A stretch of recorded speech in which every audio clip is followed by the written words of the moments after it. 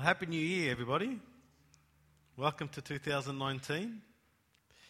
And we're going to kickstart the year with prayer. Let's bow our heads in prayer. Father in heaven, you are the King of Kings, the Lord of Lords. You are almighty. Open our eyes, open our ears to your brilliance, to your light, to all that you are, Lord God. In this world, we are dry and dusty, and by your Holy Spirit, Lord God, renew and refresh our lives in you every day. Let not an hour go by, Lord God, without your presence. We give you thanks and praise because you've brought us here even now in health. We are well. We are strong. And this morning we come before you because you are sovereign and you brought us here by your mercy, your goodness. I pray for this word, Lord God, upon my mouth, that you bring it to people's hearts and lives and ears, and that they may hear your truths, Father, and that their lives may be changed. Help me, Lord God, not to do any other thing, Father, than to speak to the lives of people in accordance to your word, and that those who have ears may hear, Lord God. I pray this in Jesus' name. Amen. So we're going to kickstart the year. Our first sermon, 2019. Our first message. I wonder how many messages go across all the churches today. Everyone's preaching a New Year's sermon, you know. It actually... kickstarting the year reminds me one day when I went out to my garden and I had to cut the lawn, and I went and got this rusty lawnmower that I've got, and I tried to get it started and it wouldn't go. It was old. I needed to get a new one, but you don't get to that. And I'm trying to get this lawnmower working, but it just wouldn't go. So I tipped it over, put it on its back, and I looked underneath and there was the blade, and it was like this heap of really hard, dry grass. Like all stuck at the blade, stopping it from turning. So I thought, I've got to clean that. That's why it's not working. So I started cleaning it, washing it and, getting rid of all the grass, all the hard bits, and it was all just gutted in the cog, and cleaned it all up, and it was so clean. I thought to myself, you know what? I'm going to get a new blade too, because it's it looks like a new lawnmower. So I went out and I got myself a new blade, and I put it on, and it was like really good. And I started to hose it, and I was pretty happy with my lawnmower now because it was like I got a new lawnmower, and I was really excited. I put oil in, and I did that pump the button thing. And I was ready to roll.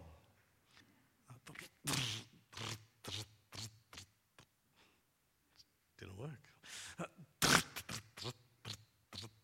Didn't work. I thought, oh man, what's going on? I just cleaned everything up, and I thought, that's it. I think it just needs more force. And I went, and the string gone. The string was actually old, dry, withered. The real thing I needed to kickstart this motor just snapped. All my energy, all my money, gone. Never used the lawnmower since then. The very essence, that string that I neglected, I didn't pay attention to, but everything else looked pretty good. I almost felt really good, like I had a new lawnmower, and that string, the most important part of the whole lawnmower, just snapped. And I was trying to kickstart the year. Like most of us probably. If you can imagine this illustration and apply it to what's going on in your heart and your mind, you might understand that string, some of us don't realize it's actually snapped. For some of us, we're not looking after this string. We haven't kind of kept it away from the sun and dried it up. And we've just trying to... Is that what your year's like? Is that how you've kick-started the year? Have you actually looked in to see whether the string there is actually at work. Have you? What is that string? Well, this morning I want to talk about this string. And this string is prayer. Prayer. And I want to share with you the prayer that Jesus taught his disciples. Because in that prayer, you will see life. And you will see how we are to live our lives, not just for this year, but forever till his return. In the Our Father, that we call it. Our Father, the traditions of the church call it. But hopefully you will see in that, and everyone as we examine it, how we can apply it to our year. Our Father. You know, the disciples, when they were people who sat in darkness and there sprung a great light, there comes Jesus, and they were so excited. And they were so excited about this new way that was happening, this Messiah that had just been coming, the anointed one. They were so excited, and they just wanted to talk to God, and they just didn't know how. So they said to Jesus, teach us. You've got to imagine what that would have been like for people who basically were looking for a Messiah, and then suddenly the Messiah comes who's pointing his finger to God. What that would have looked like and been like for Jewish people. They were quite nervous, quite anxious. That's why they told Jesus to teach us, teach us. Why couldn't they just pray? Lots of prophets in the Old Testament prayed. Why would they need to ask Jesus to teach them? Well, couldn't they have gone through a prayer of Daniel or someone's prayer in the Old Testament and have learned? What was it that they had to ask Jesus to teach us? Because I imagine that the impact of this light that had now shone in darkness was so great that they were pretty anxious about it, and they wanted to make sure that, is this how we do it? Teach me, Jesus. Is this how we pray? It's like someone who's really famous and really big in your life, and you think you're so excited, and what do I say to them? What do I say? They're coming. What do I say? Because you're enthralled, you're in awe of this person that's just coming. And so the disciples said to Jesus, Jesus, what do we say? What do we say? What do we say? My son asked me the other day, he goes, Dad, what do Christians pray? Like, if God knows everything, why do we even pray? And I said to him, well, I don't know. As a father, I know you're hungry, don't I? So what do you ask me, Dad, when we're eating? Dad, what are we going to eat? Do you ever think that one day I'm not going to feed you? Of course I'm going to feed you. What do you ask me? Dad, are we eating? Because you have a need. There's this desire that happens in you, like, Dad, are we there yet? You know we're going to get there. Are we there yet? But because there's a desire, there's something, an intrinsic thing, there's a demand, there's a call, there's a desire. And that's why we pray. God knows everything, but I can't help but talk to him. No one needs to tell me what to say or not to say. I just got to say it.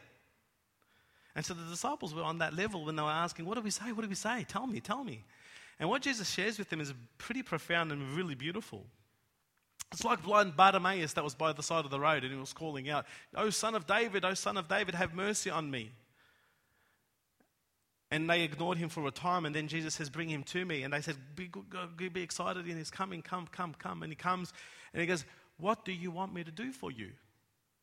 I don't think blind Bartimaeus went and said, what do I say? How do I answer that? The intrinsic desire is, Lord, you've got to do this for me, whatever it is. You've got to let me see. And that's how Christians live their lives. Like if your year is coming and your days are rolling by and you haven't had a sense of desire, Lord, and your voice isn't raised to heaven, Lord, carry, take, then you're starting a motor without looking at your string. So Jesus said to them, when you pray like this. And he didn't say you pray this, he said you pray like this. And in this prayer, we see, honestly, all of the necessities of life in this prayer. Everything that you need to know and understand is in this prayer. Every way you ought to live is in this prayer. Every thought, Every action that you are to live in 2019 is in this prayer. Believe it or not. And he said, you pray like this. He says, Our Father who art in heaven. Now, do you know that the first verse in the book of Genesis is, in the beginning, God created? In that chapter, the Bible doesn't go out to try and convince you there's a God. It states the fact, in the beginning, God created.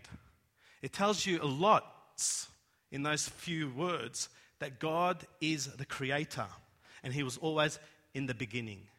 God is creator. The author of creation is God. And that's creation.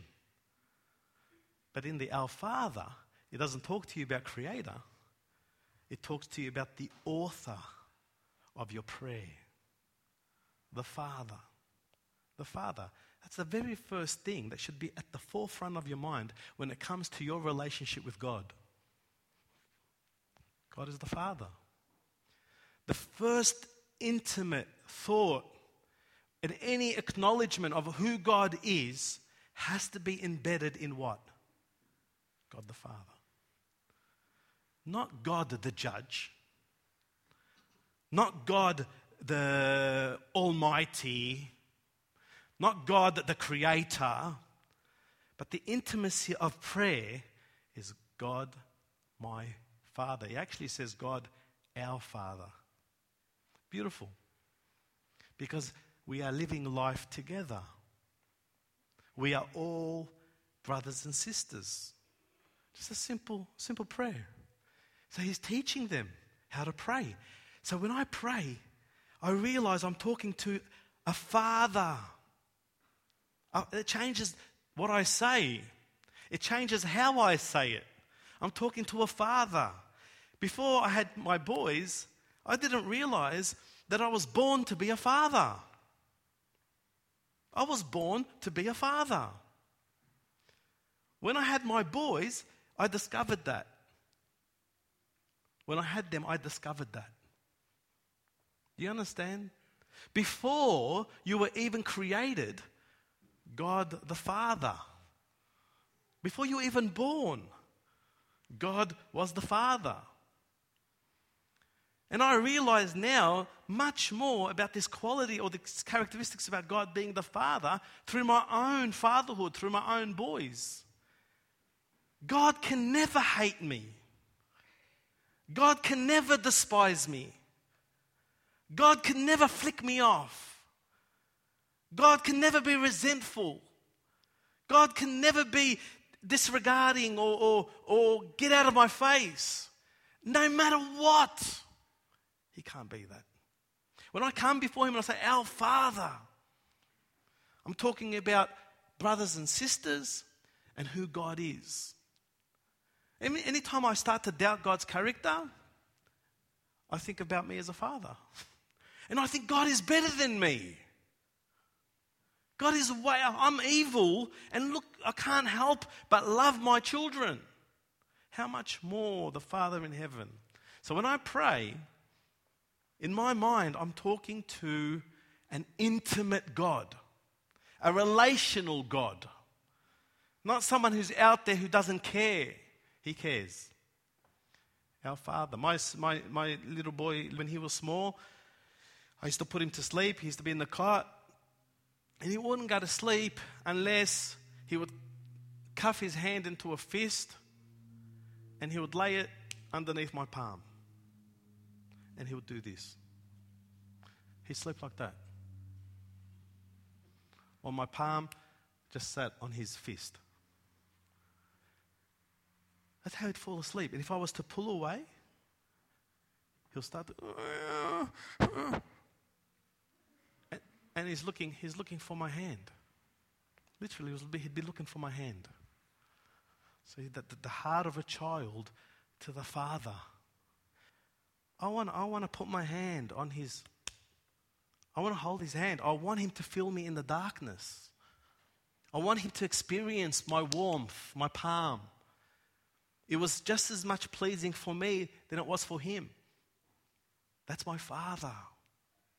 And when you pray, you have that already, the first thing on your mind. Like when you read the Bible, you know God is creator. When you pray, you know God is the Father.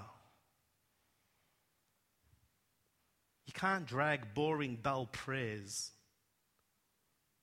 into 2019 because God is not after your prayer.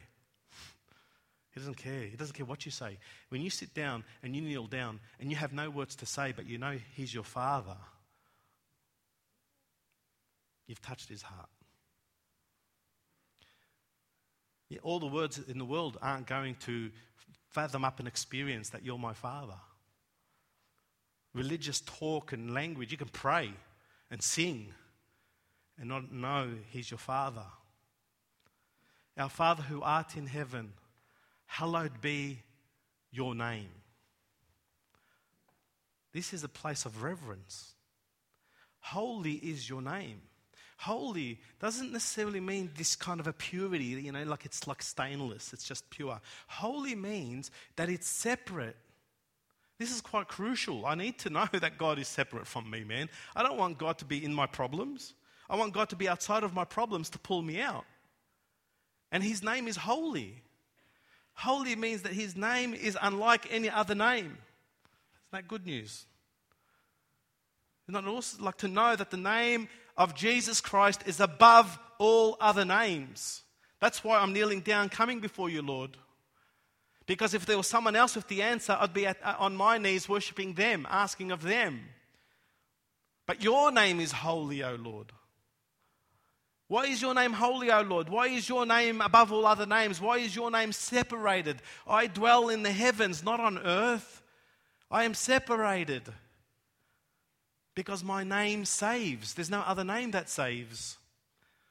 That's why it's part of the Ten Commandments. You shall not blaspheme, because that name is a beautiful name. At that name, demons tremble. At that name, people are healed. At that name, there's salvation. What other name is there in this world? So when you come to pray with our Father, holy be your name, it's not just words, it's a deep truth that exists in your heart that you know I'm coming before you because there's no other person in the world, there's no other name in the world that I can come before. So when Jesus said you shall pray like this, He's not telling them this is what you got to do, memorize this and this is how you do it. He's showing them this is the character, the heart behind when you talk to God. Our Father who art in heaven, hallowed be your name. Thy kingdom come, thy will be done on earth as it is in heaven. Now that is the difference between those who are Christian and those who are religious. You know what you're asking there? You're saying to God, God, exactly the way heaven exists and the way you rule in your kingdom, let it come down and rule here on earth. Now that's not a religious prayer. That's a prayer that basically believes that my life is embedded in the ministry and the kingdom of God. That is someone who's crying out and saying, Lord, I need this world of mine, this family of mine, this surrounding of mine to be your kingdom. Let it be according to the way you rule in heaven, rule here on earth. Now you can't pray that if you're religious or if you don't care. You can't pray that if everything you do in your life is all about me, me, me. Or it's about your job, it's about your career, it's about how successful you are, or how much money you make. You can't pray that. It's a pointless, it's a vain prayer.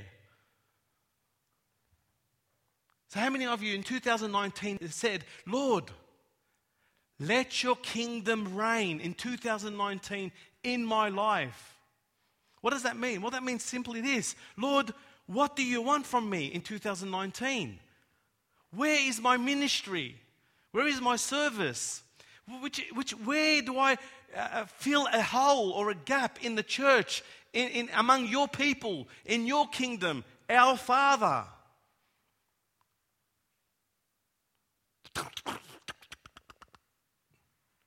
And you wonder why my Christian life isn't the way it should be. I'm not where I need to be. Because I honestly tell you, everything else other than the service of God is plain boring. I'm not kidding you. Everything else in your existence, if it's not embedded in the service of the King of Kings, it is boring. So much so it's sickening. It's dull. I'm telling you the truth. The life and the light of the world is offering you the greatest gift, and that is to come and follow me. Come, leave everything and follow me. Anything outside of this light and life is plain dull. And if you haven't worked out in 2019 what is your ministry, what do you want from me, Lord? How do you want me to serve you? And if you don't cry with a heart to want to know, 2019 is just going to be like 2018. It's just going to be dull and boring. You're just going to do what everyone else does, just survive another year.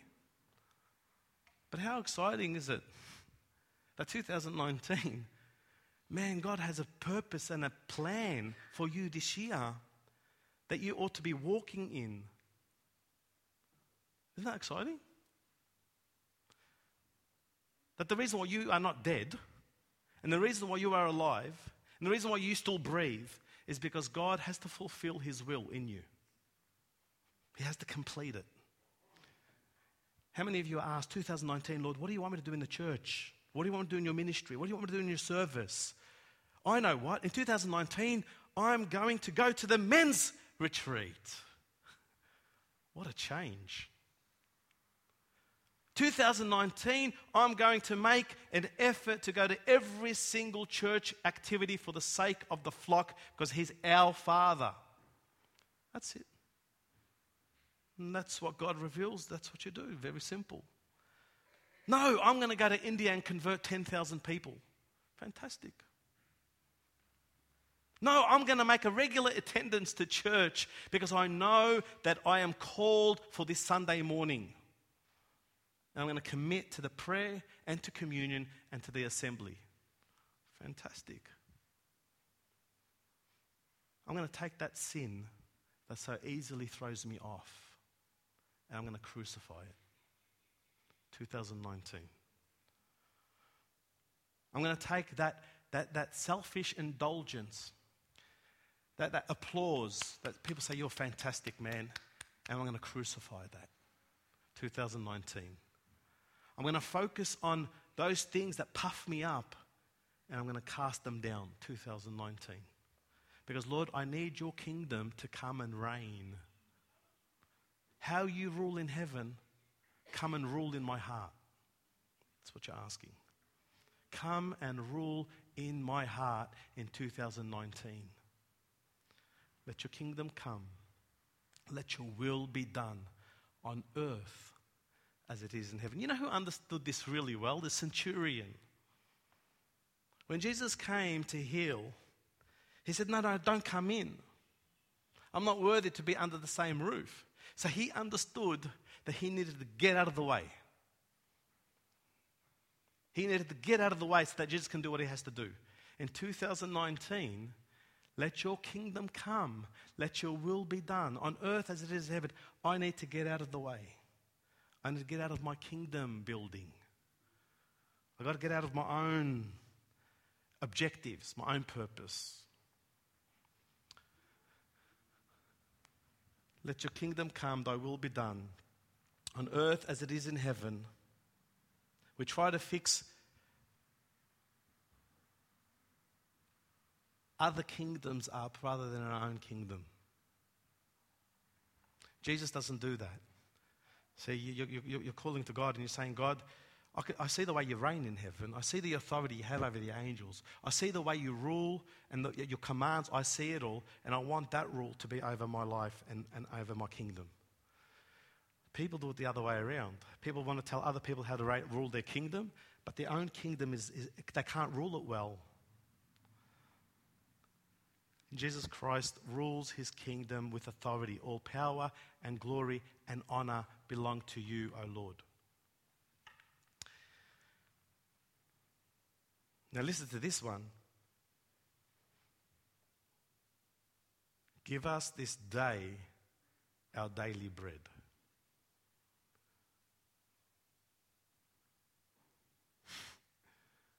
You laugh at that? Give us this day our daily bread.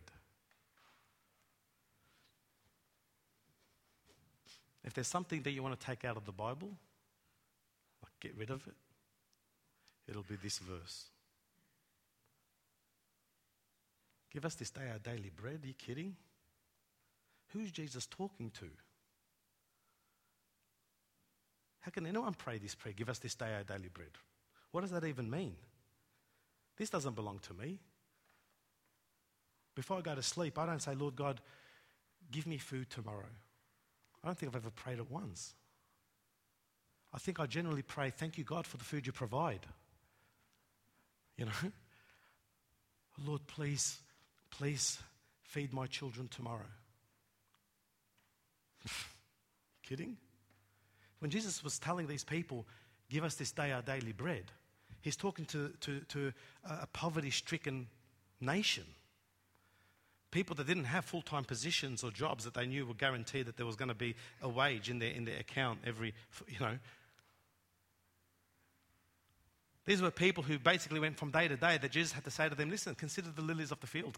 Look at the birds. Don't worry. These were people who were anxious about having a meal at the table tomorrow. They were anxious. They feared that tomorrow they're not going to have a meal. And so Jesus says, hey, you can ask God. You can ask God the Father to give you bread. But it hardly belongs to us now, does it? But are you dependent on Him for everything that sustains your life? No, not really. And this is where this beautiful prayer cuts away the religious from true spirituality. Are you dependent on Him in everything that you own and everything that you have? Are you dependent on Him, or is it a kingdom that you've built? Give us this day our daily bread. You know, in the Korean War, that a lot of kids became orphans. So much so that they didn't have enough food to feed all the orphans. And these kids were very, very anxious about their next meal. They had the comforts of it, the shelter, clothes, a bed, everything. But they were very, very anxious. They didn't know why they were anxious. Even though they had breakfast, lunch, and dinner, they were still very anxious. Until one of the guys that were looking after them was, look, what's going on? Why are you guys all anxious? He discovered that they were scared that they weren't going to have that meal tomorrow, because it had been taken away from them. So he got crumbs of bread, pieces of bread, and he put them in their palm, all these orphans, and they slept with the bread in their palm as a certainty that there's food tomorrow. And it took away their anxiety. I don't think we're anxious, are we? But what if you didn't have a job, you didn't have money, you didn't have food? Could you trust Him in this prayer? Could you say, God, give us this day our daily bread, and leave that prayer at the foot of Jesus and move on? We hardly worry about food. We worry about our clothes. Whether I got enough money to buy that brand. Whether I got enough money to have that luxury, or to have that pleasure, or to have that holiday. Give us this day our yearly holiday. And we get all anxious that we don't have enough money. Give us this day our daily bread is a full dependency on Jesus. That's all.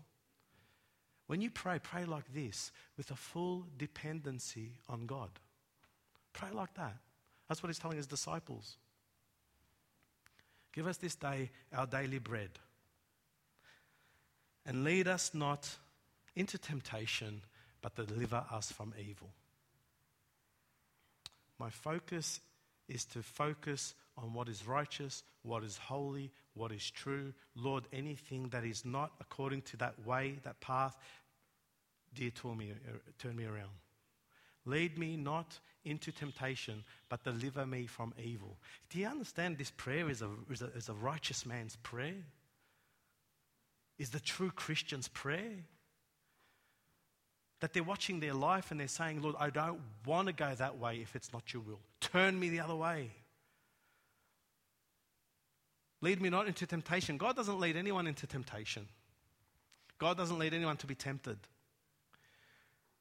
And what he's saying is, he's basically saying, if there's a temptation along the road, make sure that I don't go there, Lord. Turn it around for me. Lead me not there. And if I happen to get stuck there, because of my own pride, my own ego, my own selfishness, my own greed, deliver me out of evil. Because by that time it's too late. And like a good father that you are, that's what he does. Lead me not into temptation, but deliver me from evil. Forgive me my sins as I forgive others. It's easy to believe God forgives your sins. But there's a fine line in forgiving others. And I believe this is very, very significant. And God put it in the prayer life. The prayer life, not the Our Father, but the prayer life. You can't come to God and pray and pray and pray if in your heart there are issues with each other. Listen carefully. Because no matter how much we preach and teach this, people still harbor in their hearts an unforgiveness and an unresolved sin that they keep covering and cloaking. And the ears of God are blocked from your prayers, but you build up a self-righteousness as though God is for you and God is clapping and applauding you. But God can't hear you when you can't forgive one another. God doesn't hear anything you say when in your heart you can't let go. And this is what happens. See, I'll tell you what happens. People don't want to deal with their pride. They don't want to deal with their pride. So they cloak it up in different ways. And they build up a self-righteousness. But all the devil does, he just leaves you alone. Because if he can establish and stabilize in your life a seed of resentment and jealousy or envy or unforgiveness, and that's there and it hasn't been resolved and you haven't pulled it out, then he just wipes his hand and he leaves. And it's still there, it hasn't been fixed. Do you understand the deception of the enemy? Until that thing is uprooted, confessed, humble yourself in the sight of the Lord, you're still in your sin, but the devil's cloaked it as some righteous act. It's a deception. Why would the devil tempt you with the very thing that he knows you're holding on to? He just leaves you to yourself with that very thing. Let that chain you up. That's what the devil does. He just leaves you alone and he goes, he's off. As soon as he sees any movement or any breaking of that bondage or that link, he's back again to see whether you really, really love him. Whether you're really serious about it. And no sooner does the temptation come around, you thought, I dealt with it, and then it comes back again, and bang, you really haven't dealt with it. You just haven't been tempted by it. You haven't really experienced the bloodshed over sin. So this is why we need the Spirit of the Lord. This is why we need to understand that in our prayer, there is a sense of freedom from man. I'm not bound by anyone. If I've hurt someone, I've said sorry. If someone's hurt me, I've reconciled myself to them. And if they don't want to change, I'm free from that too. That's why it's very important in prayer that this is the state of the heart. So as I share this, even now, 2019, if there is in your heart any picture that is not Jesus Christ, when you look at one to another and love them with the love of Christ, then you need to resolve it. Because you're not going to go to 2019 and keep your prayers going, right? You need to resolve it.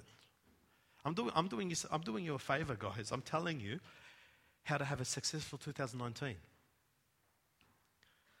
If the Lord speaks to your heart and says, listen, you don't love them the way I loved you. The way I loved you, you don't love them.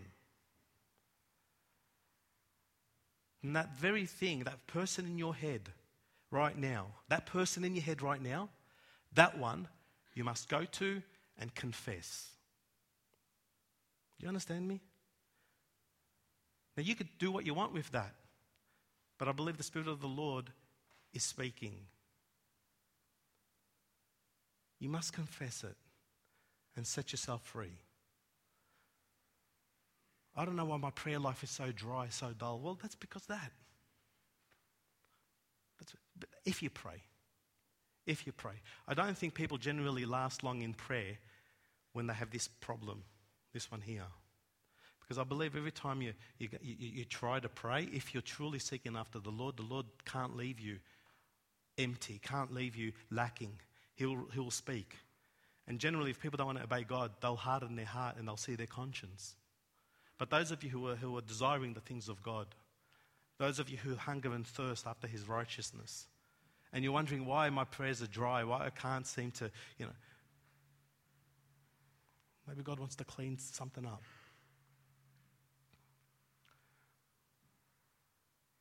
Forgive me my sins as I forgive others.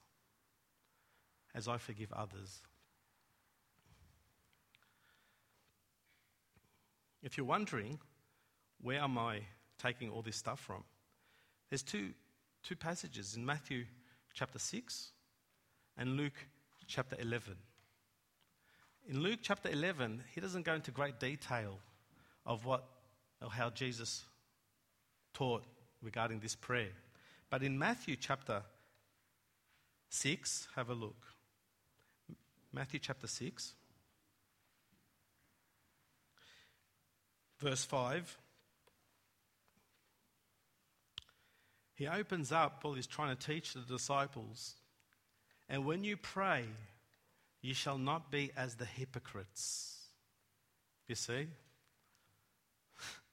The Our Father cannot be prayed by the hypocrites. How awesome is that? The Our Father can't be prayed by religious people. And when I say the Our Father, I'm not talking about our Father who art in heaven. I'm talking about the heart and the presence of God in that place of prayer. That can't be done among hypocrites or religious people. Even in that prayer, you're caused to search your heart, making sure that you're clean with everyone. Thy kingdom come, verse 10, thy will be done as it is in heaven. Give us this day our daily bread.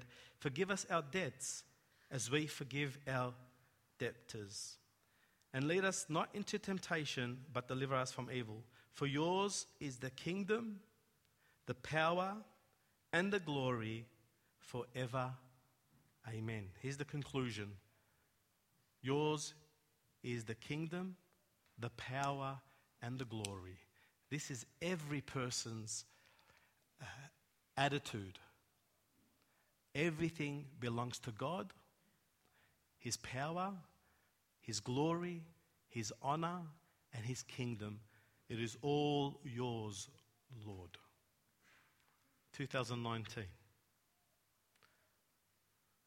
What a fantastic way to kickstart the year. The Lord's Prayer. Do you dare to pray as a church this prayer? Let us pray.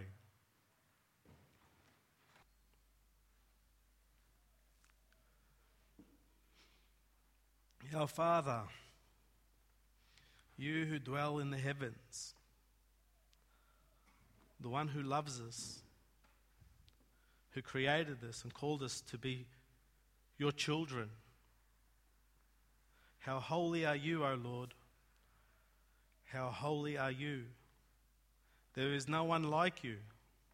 There is nothing like you. You are the answer to life. In you there is freedom. You are the true God, the one God. We pray, Lord God, that your kingdom comes that your will may be done, Lord God, in our hearts and in our lives. I pray, Father, for this year, Lord God, that every person in this room finds their purpose, their vision in you, that they would stop seeking after the things of the world and settle and establish their faith in your ministry. That everyone in this room asks, Lord, what would you have of me? And that you may reign, Lord God, in our fellowship, among our church, among the people, and more importantly, Lord God, that you may reign in our hearts. Give us, Lord God, those things that we need in this world, Lord, in order for us to serve you, the food, the clothes, the house, the car, those things that we need, Lord God, in order to live and glorify your name. Help us to be dependent on you and to trust you in all things, Lord. Pray, Lord God, that you would give us a spirit of forgiveness, a spirit that is free from the bondage of man's opinions and attitudes. I pray, Father, that you would set free those in this place, Lord God, who still hold on and harbour bitterness, anger, resentment. In the name of Jesus Christ, Father, I pray you cast it out, that you would bring people to confess and humble themselves in order to find freedom. Father, I thank you, Father, for your forgiveness, the cleansing of sin, Lord God.